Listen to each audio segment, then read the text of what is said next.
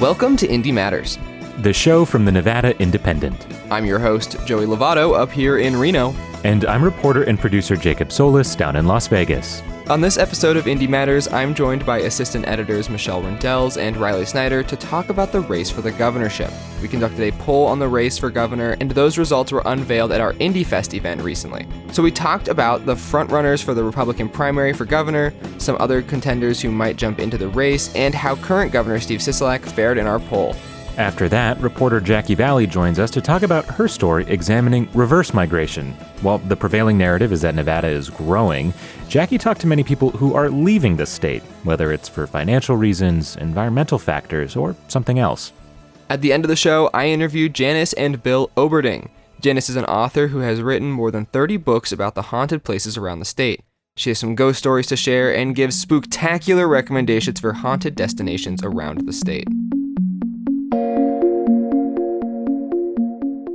I am here with assistant editors Riley Snyder and Michelle Rendells, soon-to-be married couple, talking about the governor's race, specifically the Republican primary for governor. There's a lot of people in the race already, and we've done some polling that was put out through IndyFest, our big event. So let's just start with the numbers. Who has said that they're going to be running for governor in the Republican Party so far against current governor Steve Sisolak?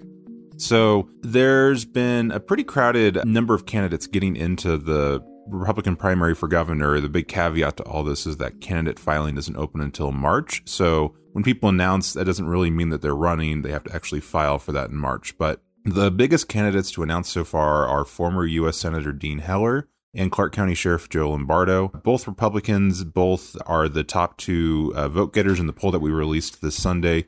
Heller, I think, is around 31%, and Lombardo's in the 20s. Other people running include Reno attorney Joey Gilbert. He's at about 11%. North Las Vegas Mayor John Lee, who only had 2 or 3% in the poll that we did. And then a handful of other candidates who all received very little support in the poll.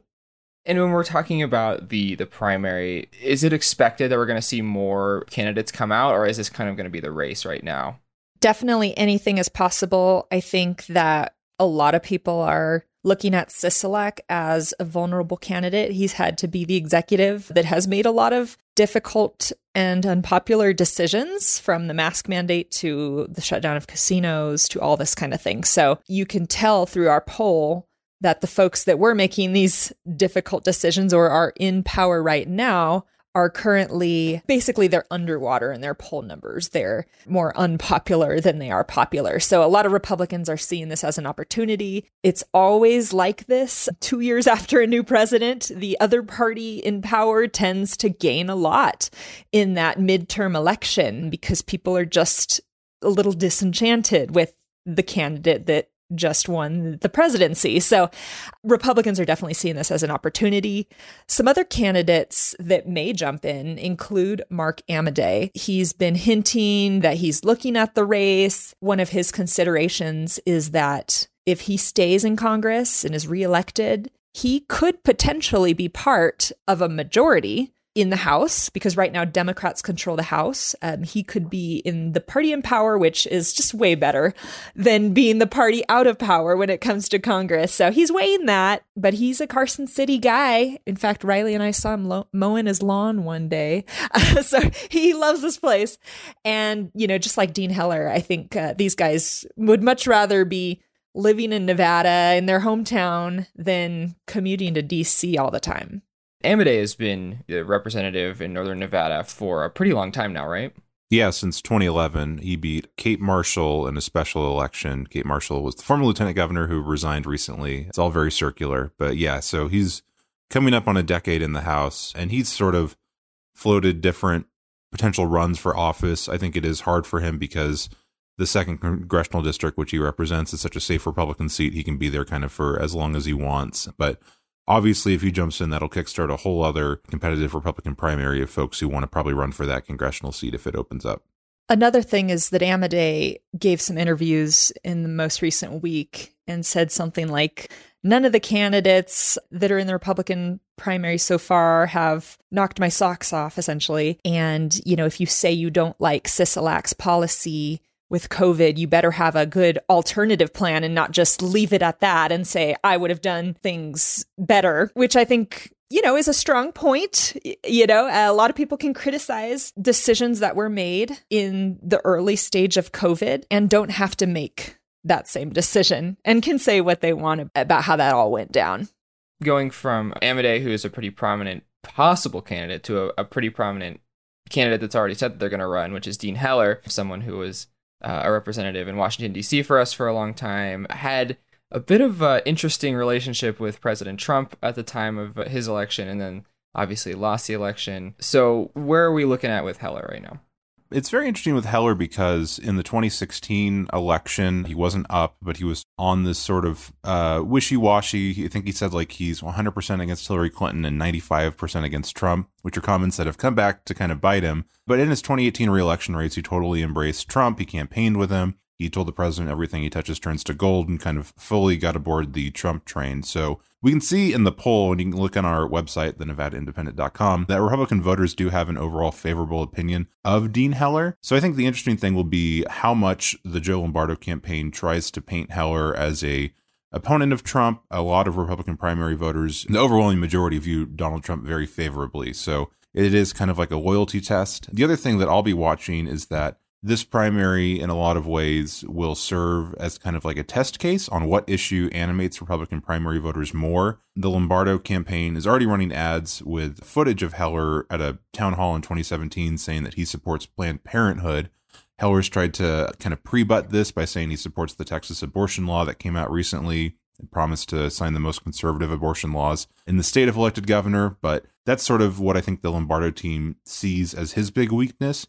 And on the flip side, Heller has already gone after Lombardo for being soft on gun issues. Lombardo was not opposed to a universal background check initiative that was on the ballot in 2016 and doesn't necessarily hew to kind of the NRA pro-Second Amendment firearm line that many Republican candidates take. Those are just past statements he's made as a sheriff, and I think the Heller campaign thinks that's kind of their ticket to sort of ding him and make him lose favor with Republican primary voters. So it's kind of like these two competing issues to see which one is going to get Republican primary voters more interested. Is it abortion or is it firearms? Candidates that are still possibly in the running, but are much lesser. We have Joey Gilbert and John Lee. John Lee was a former Democrat and mayor of North Las Vegas. Joey Gilbert, an outspoken attorney up here in Reno. Tell me a little bit about them. We're not writing Joey Gilbert off, and I think that was apparent in our poll analysis during the IndieFest conference, that Joey Gilbert is a firebrand populist type of candidate. He's filed a lot of lawsuits against mask mandates and trying to get approval for use of hydroxychloroquine, which is the drug that Trump was touting as kind of a miracle cure for COVID and was otherwise just generally untested on that purpose. So he's been touring around the rurals. He's been headlining a lot of events, really pretty unknown at this point, but he's known in certain circles. He's also still one of the most ardent questioners of the results of the 2020 election. He was in Washington, D.C. on the day of the riot. We believe he did not go into the building. But, just like Donald Trump, I think you can't write off some of these candidates that have a real firebrand populist appeal, because sometimes you just don't know. And these Republican primary voters do not want the conventional, buttoned up, polished type of candidates. And they want someone who's just going live on Facebook and really speaking off the cuff. John Lee, I think, is going to face some more challenges. John Lee served in the legislature for a very long time as a Democrat and is now trying to make this pivot. He got into the race early, but a lot of what you're seeing in terms of reaction is questioning that transition and how authentic that truly is. He can now spout off the lines of being a pro-Trump guy, but we've got these other guys in the race. Is that really going to resonate with Republican primary voters, or are they always going to view him with a little bit of suspicion? And when we're talking about the race too, how were all of these candidates stacking up against current Governor Steve Sisolak? Based on the polling we did, and we just did head-to-heads with Lombardo and Heller, and just kind of to echo what Michelle said, I don't think we should write off any of these candidates. We call Heller and Lombardo the front runners, but combined they're like at 50% of the electorate, so the other half is supporting another candidate or is still undecided. So lots can change, all those caveats, but Lombardo does a little bit better against Sisolak in a head-to-head matchup. Both results were within the poll's margin of error, which just means that it's very possible either could win if there was an election today. But Lombardo, I think, attracts a little bit more of the moderate independents as opposed to Heller, who's sort of been defined, especially by Democrats, as very close to Trump, even with all the questioning Trump statements from 2016. But I think at this point, Lombardo is doing better against Sisolak, at least in a head-to-head matchup, as compared to Heller. And what we're seeing is the Democrats seem to be targeting Lombardo right now in an effort to try to knock him out of the race at this point, because they believe, and our pollster indicated, that Lombardo appears to be the stronger general election candidate. Even if Heller is currently ahead among these GOP primary voters, they think Heller's easier to beat. Heller's got a long rap sheet of votes in Congress and the Senate. He's been in Nevada political history for upwards of 30 years. So he's got a lot that they could use as ammunition. Lombardo hasn't really weighed in as much. He hasn't made a lot of these policy decisions because he's been sheriff for so long. So we see a concerted attempt to really try to derail Lombardo before he could get into a general election. And then lastly, I just want to ask, are there any Democrat candidates that are challenging Steve Sisolak at the moment? Because there is kind of this somewhat of a reckoning, internal politics-wise, in the Democratic Party here in Nevada. People are going to file to run against Sisolak, but there are no serious challengers at this point. And when we say serious, it just means people who are able to raise a lot of money or actively campaign. In addition to all the Republican candidates we've talked about, many others will file, but they're just not going to be able to run kind of the full campaigns and raise the amount of money to make them viable candidates. I think Democrats generally across the state don't want to have kind of an inter-party warfare before going into what's likely to be a very tough competitive midterm election for their top of the ticket candidates. So I really don't think there's going to be any serious primary challengers to Sisolak. But again, it's October before an election year, so lots of things can change between now and the primary in June. And you're already seeing Sisolak sending out frequent email blasts, frequent text blasts, trying to create, in his official capacity, a variety of weeks like Infrastructure Week and Nevada Jobs Week, and really getting out in his official capacity into the community and really trying to be seen. So I think you're seeing definitely a very active effort from him to try to get out there and try to boost his numbers after the real hit that his popularity took during the early and current stages of COVID. All right. Well, thank you guys so much for joining me on the podcast. Thanks so much, Joey. Yeah, thanks, Joey.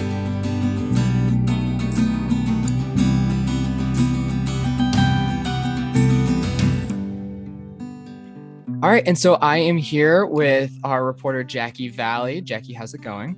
Nice to be here, Joey. I'm doing well. Yeah, good. So you recently reported on a story on people choosing to leave the state, leave Nevada, move away. And I think that's a really interesting thing, because a lot of what's been in the news, a lot of the prevailing narrative has been that Nevada is growing. It's growing very quickly. A lot of people are moving here. But with people moving here also means that there's a lot of change. And I think that sometimes is hard for people to deal with. Also, with the growth comes the cost associated with that, right? It usually becomes more expensive in larger, more densely populated areas. And so with that in mind, tell me a little bit about your story. Yeah, so it was interesting. It's essentially the counter narrative. We know that Nevada, based on the recent census data, is the 5th fastest growing state in the nation, or at least was during the past decade. So I think the question is will that continue going forward? And if so, to what extent?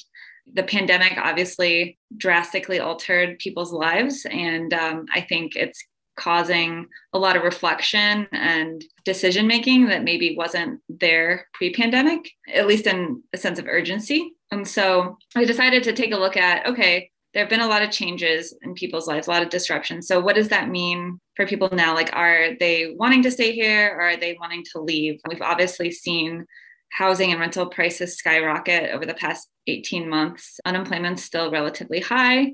All these different factors added on top of cultural considerations, maybe inclination to get back closer to family, et cetera. And so it was interesting to me because it really was rather easy to find people who said, yeah, like I already moved or I'm moving soon. And their reasons ranged from everything I just stated. Several said it was affordability. A nurse, she was a telephone triage nurse, making good income, about $65,000 a year in Las Vegas, but her rent was going up significantly by like $1,000 for this 2-bedroom apartment she'd been in for 13 years.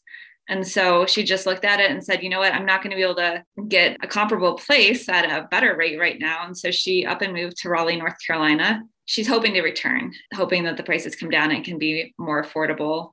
Another couple in Reno, they're younger, but they also both have college degrees and still felt like they couldn't get ahead because rents were rising faster than their wages. And so they are moving to DC, where one of them got a job offer. The way they framed it, they'd be paying similar rents in Reno. And so this was an opportunity to have an adventure and try something different. And then there were a couple folks who were concerned about the environment. We've had wildfires. We have an ongoing drought. So there were some water concerns and health concerns related to all of that. So it's like a lot of different reasons, but it was really interesting talking to everyone because they had this time to reflect and realized for a variety of reasons that it just wasn't working for them.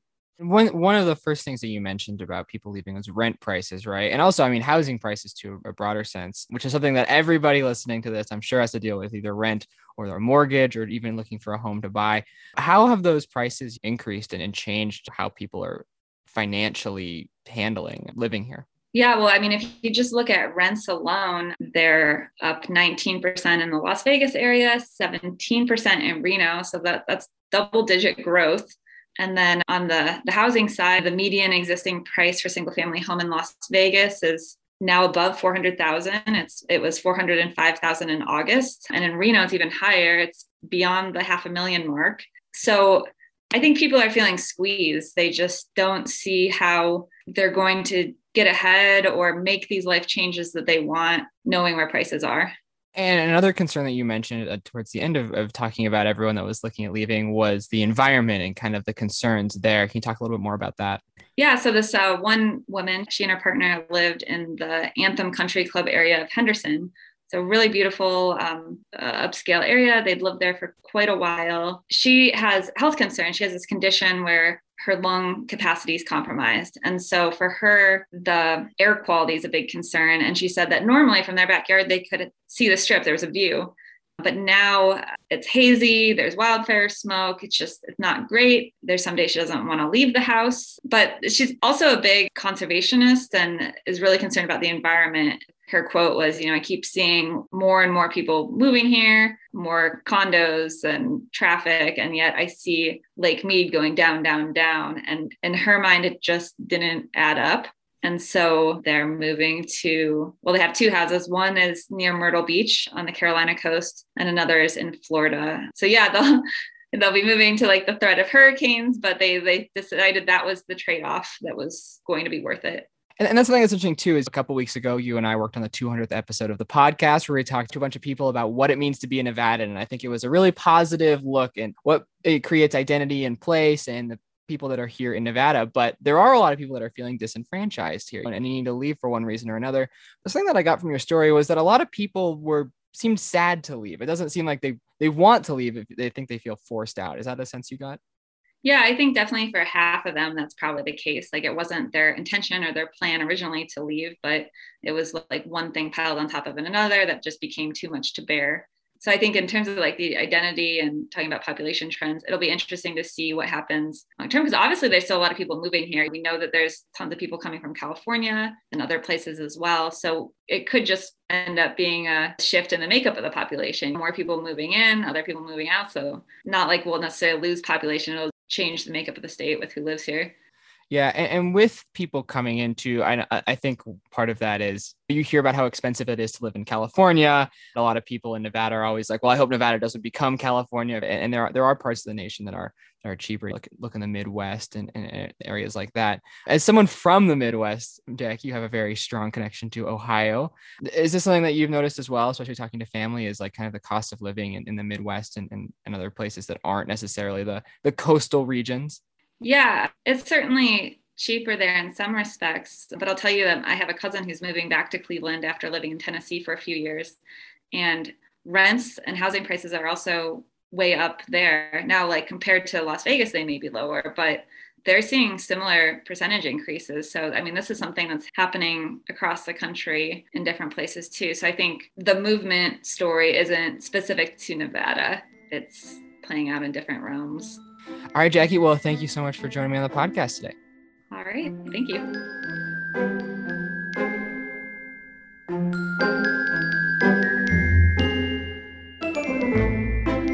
This week, to kick off October, I figured we would get into some spooky ghost stories, and one person that has a lot of ghost stories is Janice Oberding. She's an author here in Reno and writes about all kinds of haunted places around the state. So I sat down with her at a coffee shop this week to talk about some of her stories and asked her for some recommendations on places to check out. This is going to be 2 parts. We're going to have another part later on in the month before Halloween, talking more about her writing process and looking into some more ghost stories. But this one is focused on some spooky stories she's experienced on her time writing about ghosts in Nevada. She's also joined by her husband, Bill, who is the photographer for all of her books. I'm Janice Oberding. I'm a writer. I've lived in Nevada most of my life. I research the paranormal. Some people might say a ghost hunter, and I'm a historian, and I love true crime. My name is Bill Oberding. I'm Janice's husband. I do the photography. I get to travel with her now that I'm retired, so we go all over the country, and we have a lot of fun. When I was a kid, my grandmother told my sister and I a lot of ghost stories. And also, I've always loved to read about ghosts and history because I believe they're connected. And I looked one day and thought, there's no books on ghosts at all here. None on Nevada's ghosts, so I'm going to write one. Is there anything unique about Nevada in terms of the ghost stories that are here compared to the ghost stories that are maybe in the South or anywhere else in the United States? Well, they're not as old. Our ghost stories aren't nearly as old. Some in the South and in the eastern states go back 200, 300 years, and ours are newer, like maybe 150 years. So that's one unique thing, and I think ours are more colorful. What about the most significant or maybe the most scary ghost experience you've ever had? I'm assuming you've had several writing all the books. I think I could say that in broad daylight, I had my ankle grabbed in the Goldville Hotel. That happened, and because some friends of mine were doing a seance upstairs, and they said, oh, it's a little boy, and they were rolling the ball, and the ball was coming back, and I got the feeling that is not a little boy. That is something not very nice, and I don't want to be here. So I went downstairs to get a Coke, and I got it out of the cooler, and I stood up, something grabbed my ankle, and I said, I know you're not a little boy. Like you said, Nevada has a lot younger ghost stories. Do you have any other ghost stories that really stick out to you, either here in Reno or in Las Vegas? One of my favorites is Liberace in Las Vegas, and I'll tell you the story on that one. Just before they closed up his house, that Shirley Street house, I was visiting my mom. And I asked her to drive me over there because lucky, even though these people did not want to hear about ghosts, they were going to give me a tour of Liberace's house. And I was going to see his closet and his bathroom, and I was going to see it all. And I thought that would be really cool. My mom said, okay, I will drive you, and I'll go in with you. But if his ghost appears, I'm leaving, and you're going to have to walk home. So I'm in there looking around thinking, oh, please, if you're going to appear, Liberace, please in front of me, not my mom. So we get ready to go, and I go into the foyer, and it's a beautiful, marble. And my mom is staring at the ceiling, and I say, what is wrong? She said, I was standing here, and blue water started coming down from the ceiling, and I'm stepping around so I won't step on it. And I looked up, and paintings of Liberace in blue tones are all over the ceiling. So I guess he was being kind to us. It was so wonderful to be able to see that, and I believe that he didn't want to scare my mom, but by the same token, he wanted to say, hey, I am here.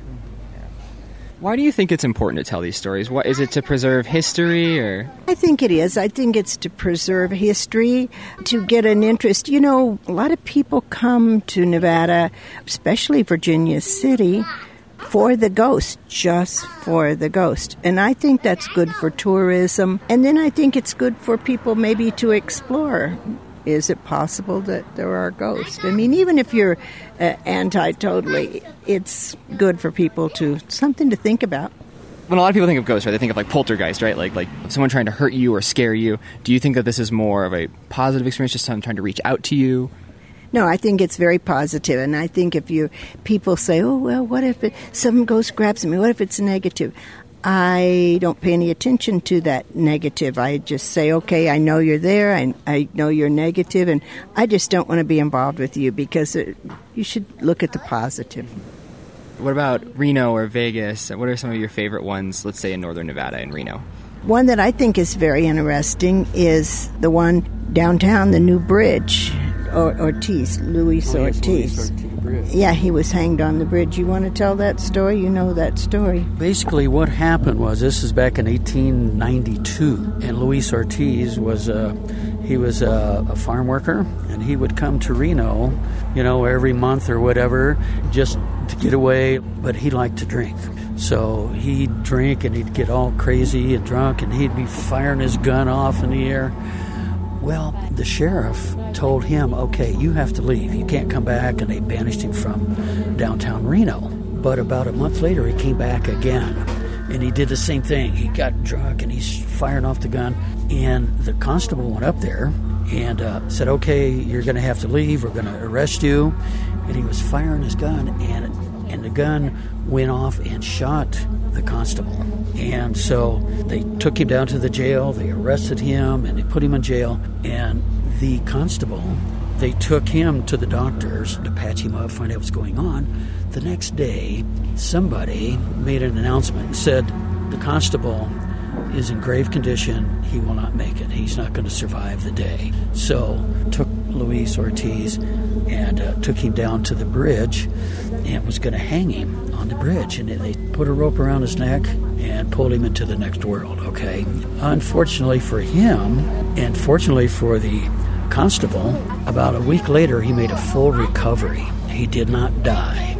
So they hung him for a crime that he really didn't commit. I mean, not murder anyway. And so they say he haunts the bridge because of that reason. Do you think that, like you said, a lot of this is history, right? I think that's a huge anchor to all of ghost stories, is the historical aspect of it. Do you think that it's not given a time of day, just the general public or anything? Yes, I do. I think there's a lot of haunted places that nobody can get into anymore because now certain organizations own them, and somebody in that organization is dead set, no pun intended, against ghosts and ghost hunters. The casinos do not want to hear about the ghost at all. They do not want to hear about it. They do not want to talk to you about it. There's so many buildings that they've just knocked down, destroyed, and it went away. It's hard. I mean, when you wrote the Las Vegas book, since then you had to update it, remember? Because there was so many places, like Carluccio's and all those places that are gone now. So I think a lot of people will use their own personal thoughts and feelings rather than say, well, okay, like you're a reporter, Joey, maybe I'm not really that interested in it, but maybe my listeners or readers might be. I think a lot of people don't do that. If people are going to go find some haunted places around, like you said, it's kind of hard to access some of these places, right? What are some easily accessible places around the state that people can check out? You're right, and that's a shame that some of these places, they're outrageous, and if they'll even let people in. It's really hard to get in a lot of places. The park downtown where the Believe sign is, that they said Marilyn Monroe haunted, but I don't think it's Marilyn Monroe necessarily. In 1962, the Golden Hotel, which is kind of catty-cornered from there, burned down, and only one person was killed in that fire, a woman named Carol May, and she happened to be a blonde showgirl. And I believe that she's the one that wandered over there after she died. That's what I think. So out there, you could go over by the Lake Mansion, and right across the street, you can't go in the places, but I don't think the ghosts are trapped indoors necessarily.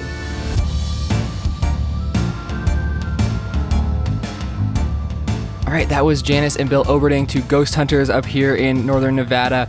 Janice has an event on the 30th of October at the National Automobile Museum. That's going to be a seance, and it sounds like a lot of fun. So if you want to check that out, make sure to look that up.